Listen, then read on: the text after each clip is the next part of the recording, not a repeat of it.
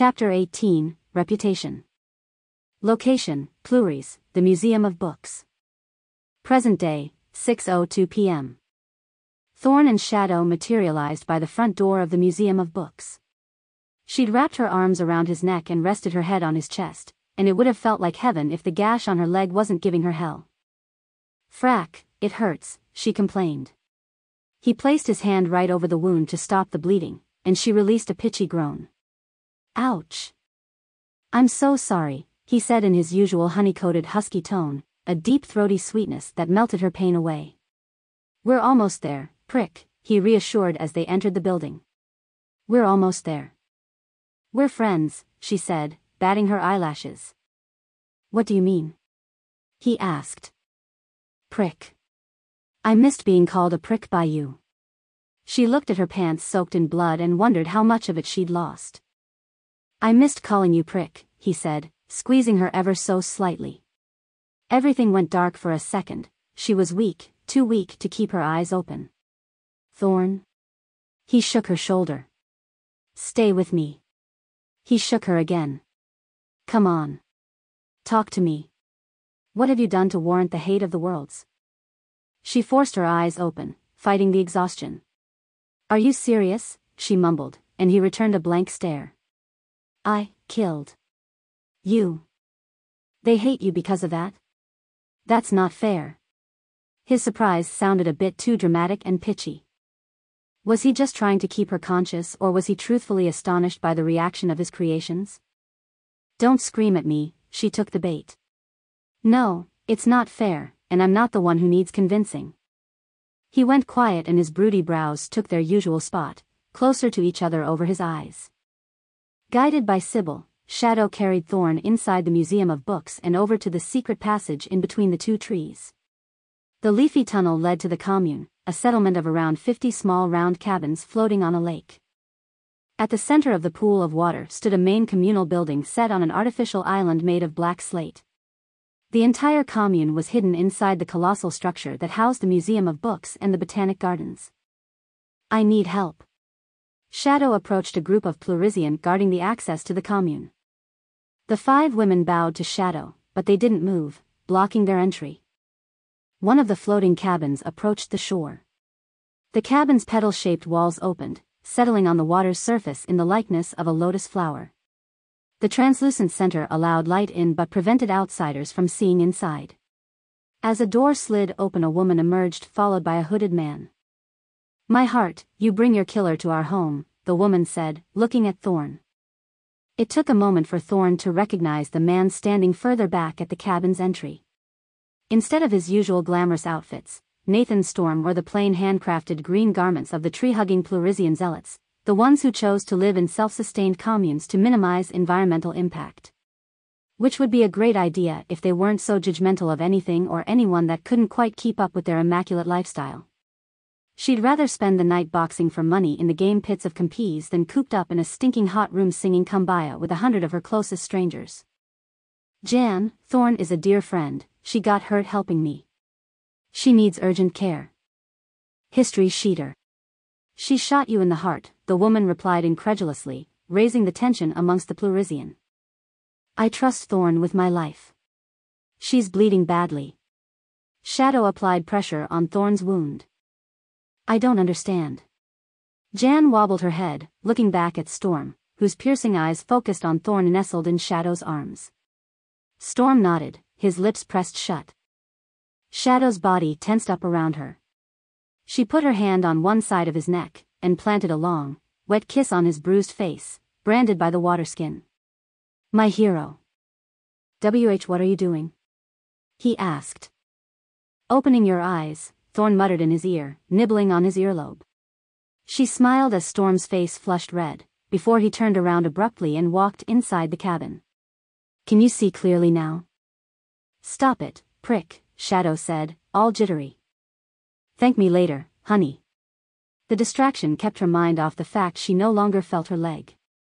She was quite attached to her medal-winning limbs, and she hoped she wouldn't lose one because of him. "Kindly follow me," Jan said. "What happened?" Shadow explained while he followed Jan to another floating cabin moving toward them. As they walked into the cabin, a short, chubby man with sweet eyes took one look at Shadow and dropped his head. "My heart. My light," he said. "Please, don't," Shadow said, a pinch of blush emerging on the non-bruised side of his face. "Let me take care of your face," said the man.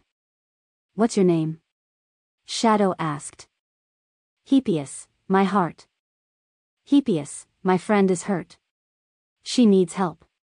Shadow laid Thorn on the single bed, set up in the middle of the cabin. Hippias glanced suspiciously at Thorn. "You're murderer," he murmured. "I don't need any favors," she snapped. "Get the frack out. I'm a healer. I'm bound by my oath to nurture and protect life, even yours, God's killer." Hippias's eyes sparked with the fervor of his purpose as he glanced at Shadow. Shadow smiled and worked to unfasten the straps from the 5 buckles on her leather jacket. Then, he took it off and pulled off her boots. "You've always been great with this part," she said, half delirious as his long fingers unbuttoned and unzipped her commando-style pants. Everything was so much easier back then, when she thought he was just a pretty digital character she could use for some mind-blowing sexy times. Carefree moments before she discovered he had unintentionally destroyed everything she cared about. A simpler time when she didn't know the bots had feelings. When everything wasn't a zero-sum game between up above and down below. His design. His game. His unintended consequences, devastating for her and especially for Lily, her little sister. No excuses. She'd put another bullet through his heart if it helped, but it didn't, the ultimate mindfuck. After exchanging a few words with Jan, Hippias removed Thorn's pants and zapped her thigh with some magic light that made her feel she could walk on clouds. Then he cleaned her wound, stitched it up, and dressed it. Shadow never left her side, standing by the bed and holding her hand. All manly and gentle and sexy and caring. "It's so fracking hard to hate you. Up north they have bio-sealant," Hippias said. "Here, this is the best we can do. Unfortunately, it will leave a slight scar for a few months." "I'm used to scars," Thorn said. "They're a good reminder of what not to do." She leaned her head toward Shadow. "Get anywhere near him, to be precise," she clarified. "Plus, higher up, they'd let my leg rot if they didn't kill me first." "Northerners don't kill people," Hippias said, matter-of-factly. "I'm not people. I'm God's butcher," Thorn said. "Indeed, you are," Jan muttered. "Nonsense." Shadow squeezed Thorn's hand. Thorn tried and wiggled her toes, and although her leg was quite numb, she could also bend her knee. She smiled, and Shadow smiled back wholeheartedly. Her breath caught and she pulled her hand from his, punching him in the arm. "Next time, just kill all the demons yourself," she demanded. "You're the god." "No major damage," Hippias said, handing her back her pants. "You should regain full mobility in a few days. Just keep your weight off the leg." "You must rest now," Shadow said. Thorn ignored him, still focusing on Hippias. "Is there a place where a wounded hero can get a drink and enjoy a cigar?" "Inside the main building, to the right." Thorn put on her pants and raised her arms toward Shadow. "Give me a lift?" "You need to rest and I need to speak to Nate." "It's important," Shadow said. Thorn persisted. "I'm injured because of you. I need a lift and a drink. Then you can go kiss your boyfriend."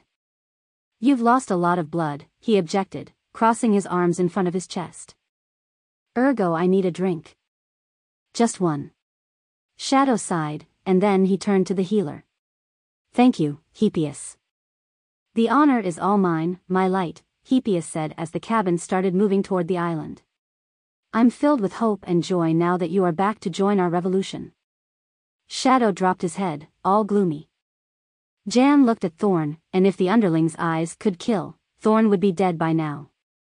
"A cabin will be waiting for you outside the communal hall. You can rest here tonight, before you leave in the morning," she said assertively. "How generous," Thorn sneered. "Jan, my deepest gratitude," Shadow said. "Where can I find Nate?" "When you're ready, ask anyone around. They'll help you." "Thank you."